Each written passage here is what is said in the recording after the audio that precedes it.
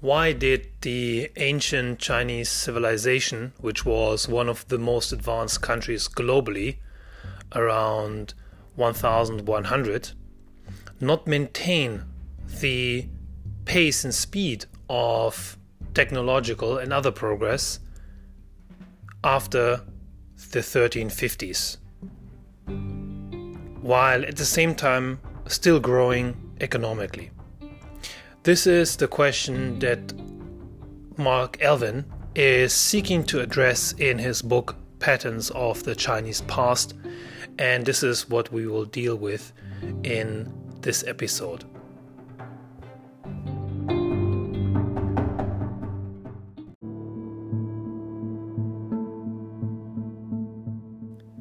In his book Patterns of the Chinese Past, Mark Elvin is trying to address three questions, the last of which we will cover in detail in this episode. But it is useful to look at the first two questions as they set the context for the third question. The first question he's looking at, and I will summarize his answer here briefly, is what are the causes for Chinese unity, Chinese imperial unity, in contrast to European political fragmentation? For instance, why did the Roman Empire fall apart while the Chinese Empire did not politically fragment, despite being subject to external conquest? Elvin is suggesting that the answer lies in China managing to keep an edge in different respects relating to its neighbors in terms of its first economic productivity, second the relative cost of administration and military defense relative to GDP, and thirdly technology in its most widest sense, that is organizational, economic, and military, as well as discipline. And a related question is, how come the Chinese Empire was so united and also at the same time so vast, so big? How could it maintain its size? And Elvin here is suggesting that the dangers or the threats of political fragmentation were not sufficiently strong and long-lasting enough for China to break apart, but rather China managed to keep united and ahead of its neighbors in terms of technology, military, economy, and organization. And even if it was in one area underperforming, it could make up for that underperformance by excelling in another area. And relatedly, the geographic unity and relative isolation of China and its cultural unity were concomitant factors that contributed, but also were the result of the relative advanced position of China, ancient China, in terms of the factors of technology, military, economy, and organization. Now, this is a very brief summary of Elvin's answer to the first question he poses, why China, ancient China, was so united and so geographically expansive. And this lays the foundation for the second question, which is, what are the reasons that led China to become one of the most advanced countries globally around 1100 and following? And Elvin suggests that the excellent position of China was the result of revolutions in science and technology, in market infrastructure, in social change, urbanization, innovations in credit and finance, water transport, and agriculture. And he goes into detail exhibiting and illustrating the various aspects of these innovations in China occurring at that time in ancient China. And some contributing factors to these revolutions were also the unity of the empire. So in that sense, the answer to the first question is building towards the answer to the second question.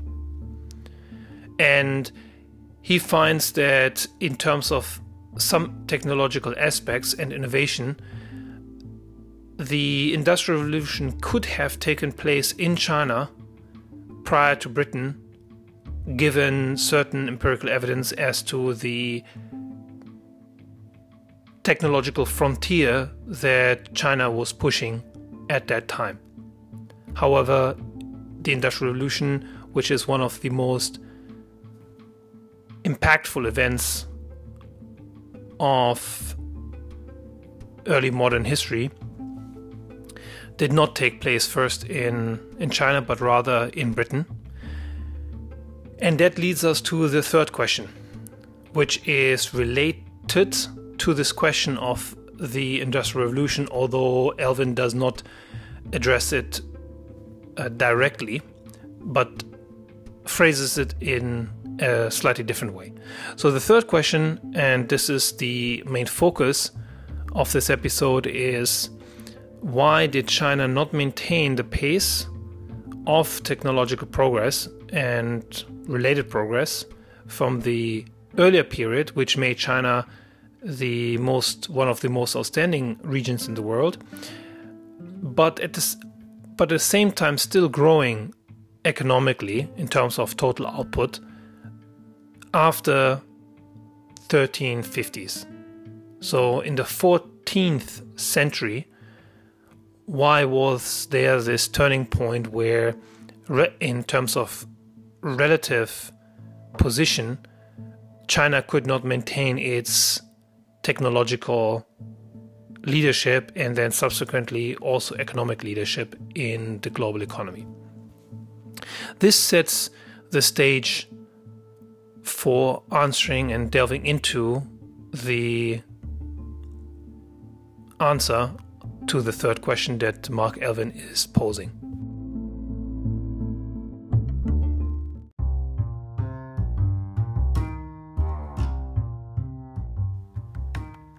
Elvin is suggesting that between 800 and 1300 there was a lot of scientific and technological innovation, as mentioned above. Then, in the 14th century, there was a turning point. There was, on the one hand, economic growth and development. On the other hand, little revolutionary technological change. These big changes, including economic development and growth, quantitatively were keeping China in an advanced position in the world.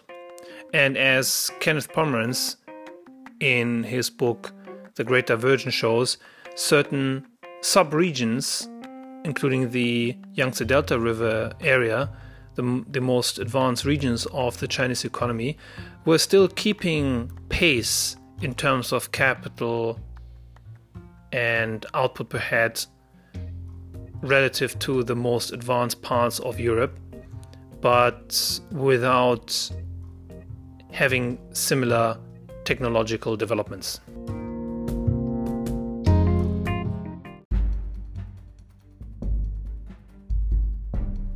The 14th century, in other words, was a huge change in Chinese economic history. There was, on the one hand, development and growth, but at the same time, these developments and growth turned out eventually to be blocking factors in the further progress of the Chinese economy. Specifically, Elvin is suggesting that the blocking factors were marking themselves by a filling up of the internal frontier inside China. So there was migration from North China to South China, and South China was gradually filling up with people. And part of this migration was related to the change in the social structure in 14th century China, specifically the decline of serfdom.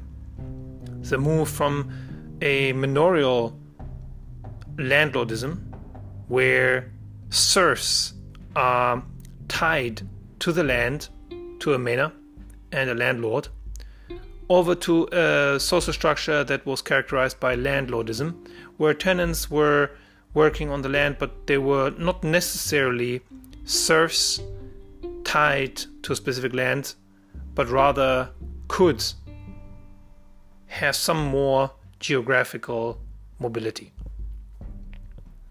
And relatedly, the huge social change was fueled by, but also at the same time leading to more migration and mobility. Second, population growth. Third, the development of rural markets and industries. And third, a more financialized and more rational organization by officials rather than landed gentry. The details of which are fleshed out in Elvin's book on the patterns of the Chinese past. Now, once you have the internal frontier filling up with people, the marker is a shortage of land, in particular arable land. And one problem that Elvin is trying to suggest is that the mode of production did not allow China to overcome this shortage of arable land.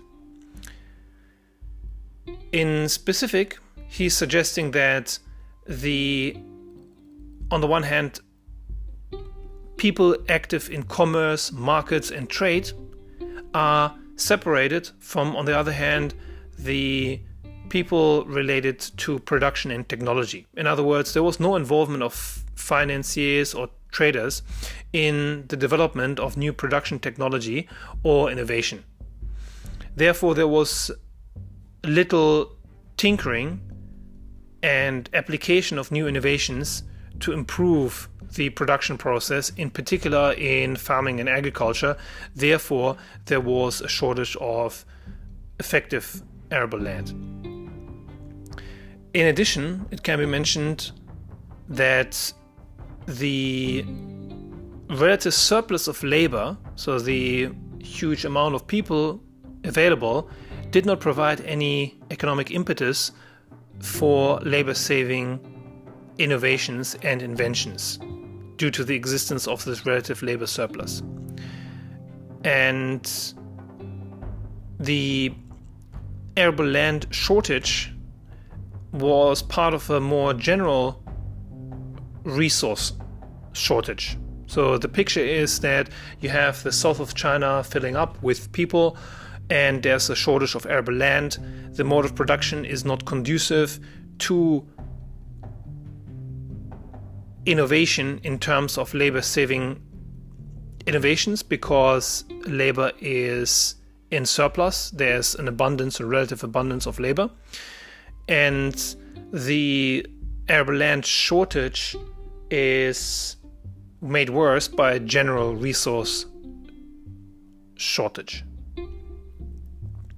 At the same time, the explanation that Elvin is trying to give for the turning point in the 14th century, why China was no longer able to maintain its lead in the world economy, is in addition further exacerbated by an economic isolationist policy, which is restricting trade and overseas interaction and activity by the Chinese Empire. And this, what could be described as a policy mistake, implied consequently that there was no imperial overseas conquest and no enlarged foreign trade to make up for the demanded resources that were requested at home. In contrast to the overseas conquest and colonization that was actively supported by Western states in Europe. Mark Elvin then goes on to suggest that the situation that is facing 14th century China can be best described as a high-level equilibrium trap. There's two parts to this. There is a high level and an equilibrium, and the equilibrium being negative, that connotation is captured in the name trap. So on the one hand you have a high level, on the other hand you have a negative equilibrium, and we can dissect these two parts. So on the one hand you have a high level equilibrium, which is indicated by the late traditional techniques and technology that is available to the Chinese was enough and sufficiently sophisticated that it could have spawned a industrial revolution, as Mark Elvin is showing, for example, with the invention of the spinning wheel that existed in some quite advanced but nonetheless rudimentary form in China several centuries before it appeared in parts of Europe. And this high level of the high level equilibrium trap is also marked by the fact that the basic knowledge of science and technology seems to not have been the bottleneck preventing China from advancing further economically, as he is suggesting that the use and the mastery of so-called pre-modern mechanical skills existed in China. However, there was a resource shortage that didn't allow China to overcome this particular inhibitor to further economic development and growth. And this resource shortage, as we discuss in another episode in Kenneth Pomeran's book, is suggested to be overcome by the West via imperial conquest overseas, but also via access to resources in terms of energy, specifically coal, that were present in the north of England.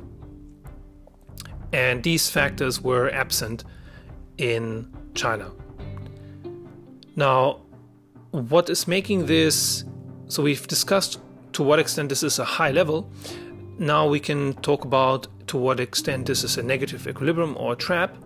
You can think about this as what Mark Elvin describes as a discontinuity, in a sense that there is the further progress you make, there needs to be some kind of a jump, a discontinuous change for further progress to happen. And if this jump does not take place, the natural resting place or equilibrium, where things seem to be balanced, does not allow the system naturally, other things being equal, ceteris paribus, to move to a different equilibrium. And these discontinuities Mark Elvin locates in two areas or two sectors. He first suggests that this trap or this discontinuity keeping China relatively on a high level, still economically advancing in terms of quantitative growth, so the overall level of GDP is rising, but at the same time limiting its qualitative growth in terms of productivity increases, technological innovation, but also in terms of per head, per capita GDP growth. So the first discontinuity is in transport and markets. And he suggests that the level of transport technology, in particular water transport, was so efficient and so high that any innovation which would turn out to be later the case in Britain and Europe to be have a huge impact on paving the way for the Industrial Revolution was land transport, in particular railways. And in China, the water inland transport was already so high that land transport may not have had such a tremendously large effect on raising efficiency in China relative to some other countries. And second, the discontinuity, one can add, also existed in markets.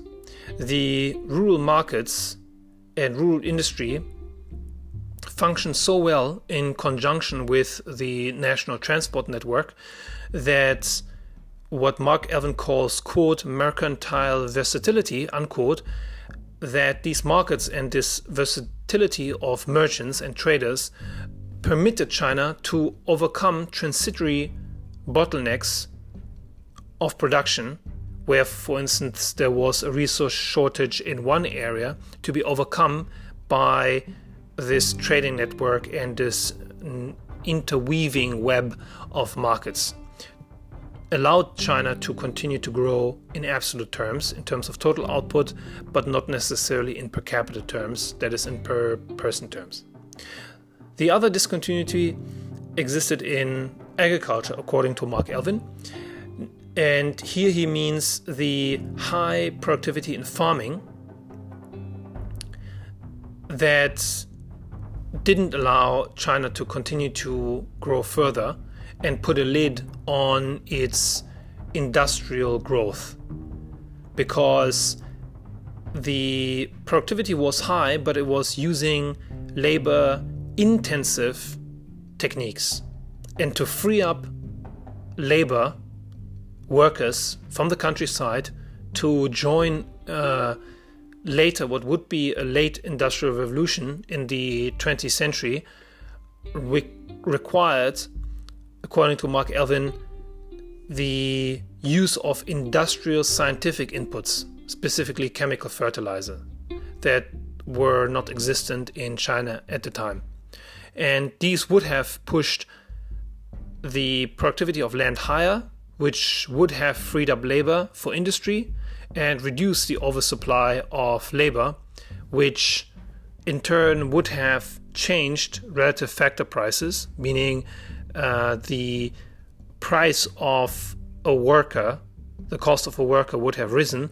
And if the cost of a worker rises, then the entrepreneur has a microeconomic incentive to innovate and get involved in the production process more extensively, to try to invent perhaps mechanical means for improving the production and relying less on labor. But because there was no industrial scientific inputs such as chemical fertilizer, agriculture productivity was extremely high, but was at a discontinuum in that sense that it could not progress any further. Now, finally, I like to add a third discontinuity, not just in transport and markets, second in agriculture, but also, one could say, perhaps in the economics or the microeconomics of technology. And this discontinuity Elvin describes in different words, but one could say that there existed merely private or microeconomic rational incentives that led to resource-saving innovations. Resource-saving innovations are innovations that use labor heavily but do not use resources such as land or capital so intensively.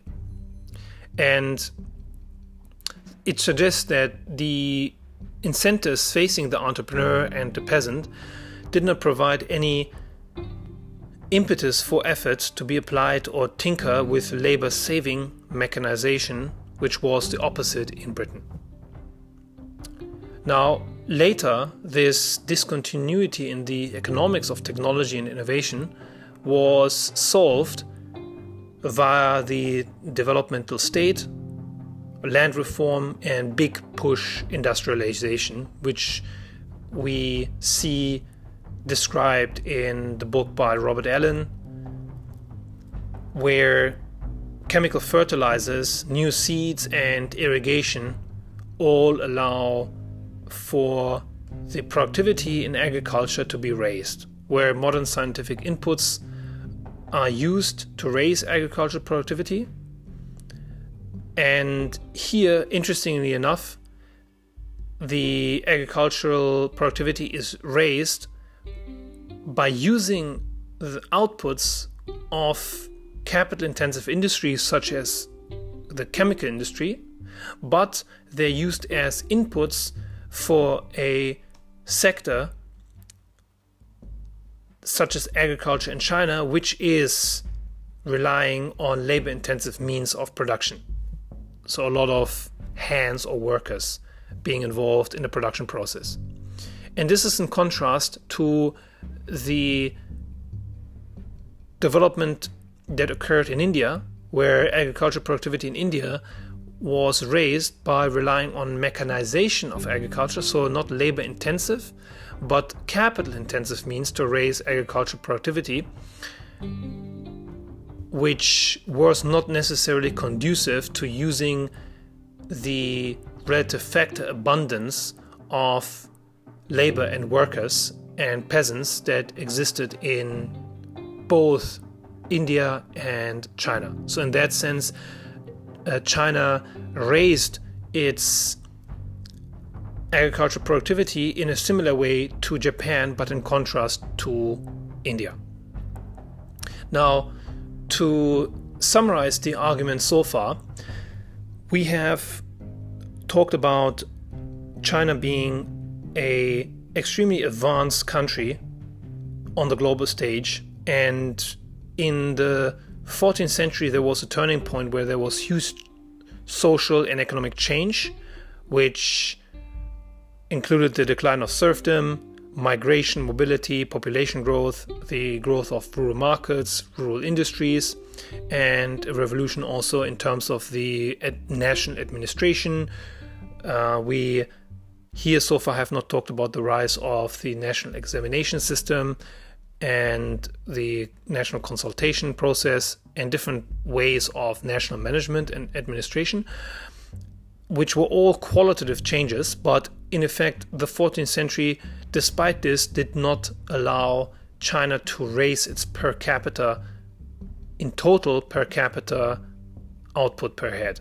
So in that sense, there it was, in Mark Elvin's words, economic growth without necessarily qualitative growth. So quantitative growth, but without qualitative growth.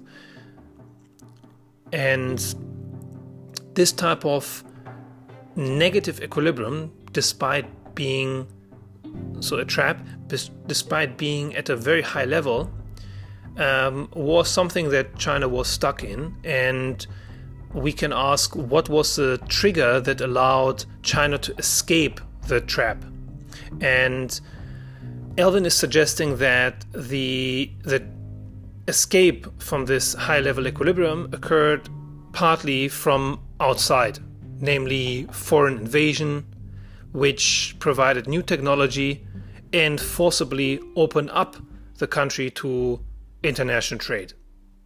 Now, one could modify this claim to suggest that the partial impetus for escaping the high-level equilibrium trap that China, according to Mark Elvin, was stuck in after the 14th century, up until the founding of the modern PRC and modern China, is not just the influence of foreigners, but also the fact of national development.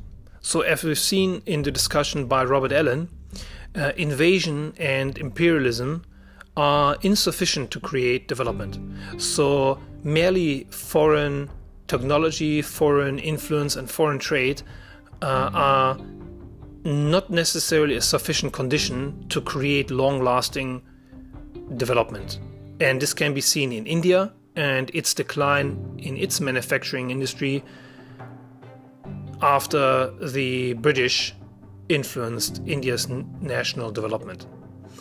And as is pointed out by Robert Allen, the independence of the country, so the national sovereignty of China, which was assumed then later in the 20th century, and then the subsequent adoption of a developmental state policy, in addition to the big push industrialization, the state-led big push industrialization, which we will cover in detail in Norton's book on the Chinese economy, all combined to create the foundations of the continuing prosperity and growth of the 21st century, as well as the 20th century Chinese economy. So, in a nutshell, one can summarize the early modern and pre-modern Chinese economic history as going through different phases, where around the 14th century and before the 14th century, China was the economic hub, the center of gravity of economic activity in the world economy. It was at a very advanced stage of technological innovation in several areas, in farming, in transport, in science and technology, in finance, and so on. However, in the 14th century, there was a turning point which led China that is, to continue growing, but not at a level that raised per capita output anymore. And this trap then was broken, this negative equilibrium was broken, partly by foreign invasion, the Opium Wars, and the forcible reintegration of China into the world economy, at least under the rule of the unequal treaties, including the Treaty of Nanking, the Convention of Beijing, and so on in the 1840s. And this subsequently were these if you like, these restrictions of further national development were then removed with national sovereignty and the adoption of a developmental state policy and in the 1940s, and then subsequent the big push industrialization in the 1950s and 60s, and subsequently market reforms and the reintegration of China more deeply into the world economy with the WTO entry. This is a very quick overview of one particular hypothesis about the, if you like, ancient and early modern roots of current Chinese economic growth and prosperity. And we will examine a lot of these aspects of this hypothesis as well as alternative hypotheses in other episodes.